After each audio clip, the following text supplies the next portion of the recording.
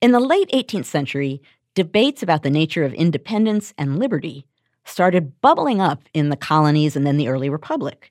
You know, when you think about the big stories of the 18th century, arguably the biggest is about individuals entering into or exiting from societies. You know, if you were to have to give a narrative to the Constitution or the Declaration of Independence, that would be it.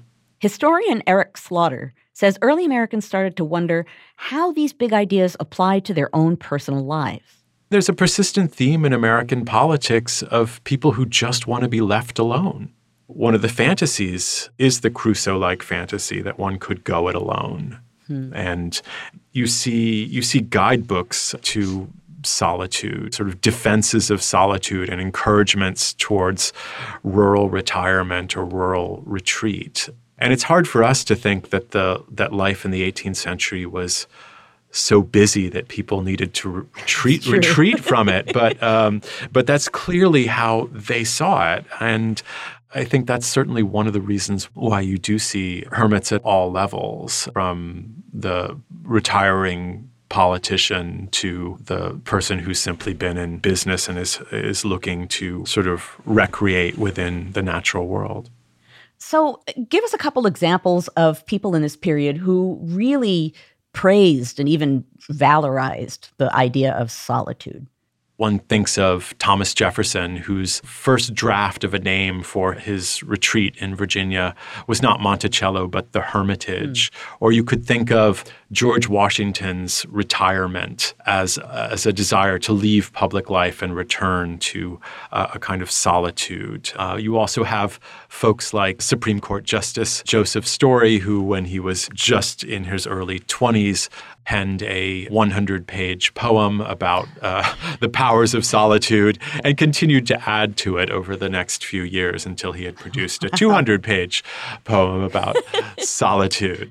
And one of the most popular fictional stories circulating at the time is about two Virginia gentlemen who head west and stumble upon a very unusual solitary fellow.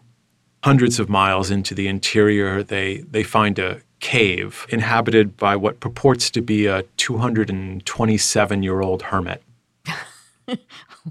And he must have introduced himself and said, "Hi, I'm a 227-year-old hermit." And you know, they coaxed his story out of him. He was a vegetarian, which he said was good for his physical constitution, but also meant that animals didn't fear him. He wasn't sort of naturally aggressive, and so they all left him alone. And he had spent his time really, in a kind of meditation, thinking on the important things of this world and the next, and reading through the newspapers and the almanacs and the imprints of these years, you find this character absolutely everywhere. And I even found, I think, a newspaper advertisement for a waxworks exhibition, a sort of early Madame Tussauds waxworks exhibition in New York City in 1789, where the government was sitting, that included this old hermit next to a Native American, next to George Washington, next to the British royal family. Wow. It was quite a popular hermit, I think you could say. As hermits go. As hermits go. Quite a popular hermit. Some were enchanted by these tales of hermits.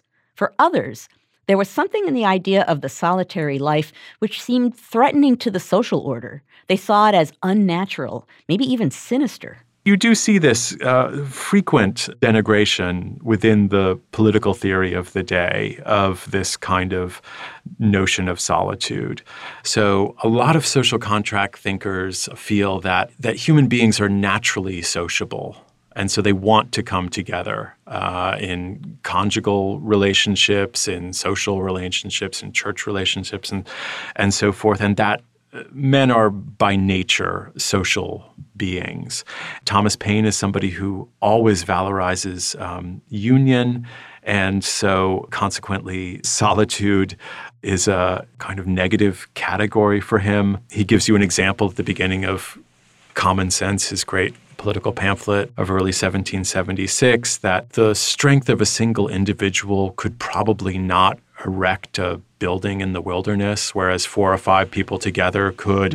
And then even after the Constitution, one of the great framers, James Wilson of Pennsylvania, and one of the first law professors of the United States, gives a series of lectures, sort of really one of the first public law lectures at the University of Pennsylvania in 1790 and 1791.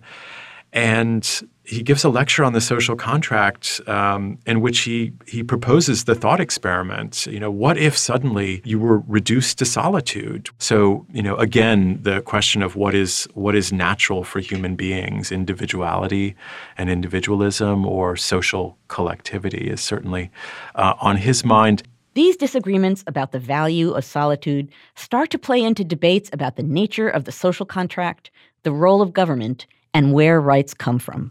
There's no getting around the idea that in the 18th century, people who think in terms of contract theory and the origin of governments and origin of states, they tend to think solitary individuals carry a certain bundle of rights out of the state of nature.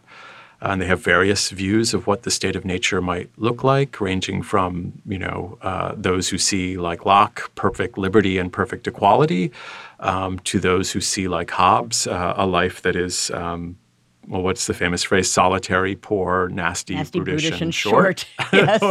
Right? But solitary is the first word there. Interesting. And, the idea really, the main political philosophy of, say, the Declaration or of the American Revolution in general tends to be that God gave natural rights to human beings. Human beings use some of those rights to create civil governments. But still, there's always the retained right of revolution or the right to alter or abolish when a government is found to be imperfect in its protection of those inalienable rights. So in theory, a person in solitude helps create a democratic society when they consent to the social contract. But in practice, the act of choosing to be alone was still suspicious. James Madison embodies this tension between both valuing solitude as necessary for independent decision-making and recognizing that solitude can be anti-democratic.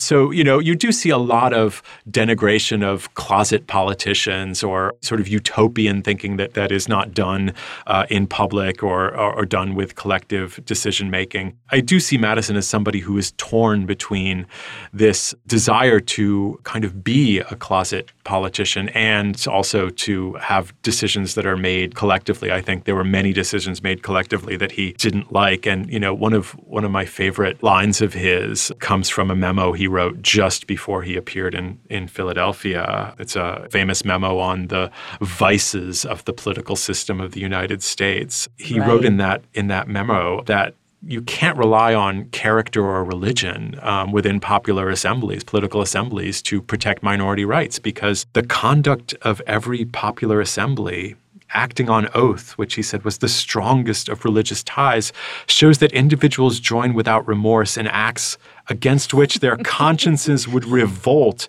if proposed to them separately in their closets. So people act in a way that they wouldn't act if you presented certain cases to them. So the question of who we are when we're alone is not a new question. Both before and after the Revolution, debates continued about whether solitude helps us reflect and make kinder decisions, or whether we become more selfish when we're by ourselves. Eric Slaughter is Associate Professor of English and Deputy Dean of Humanities at the University of Chicago. He is the author of The State as a Work of Art, The Cultural Origins of the Constitution.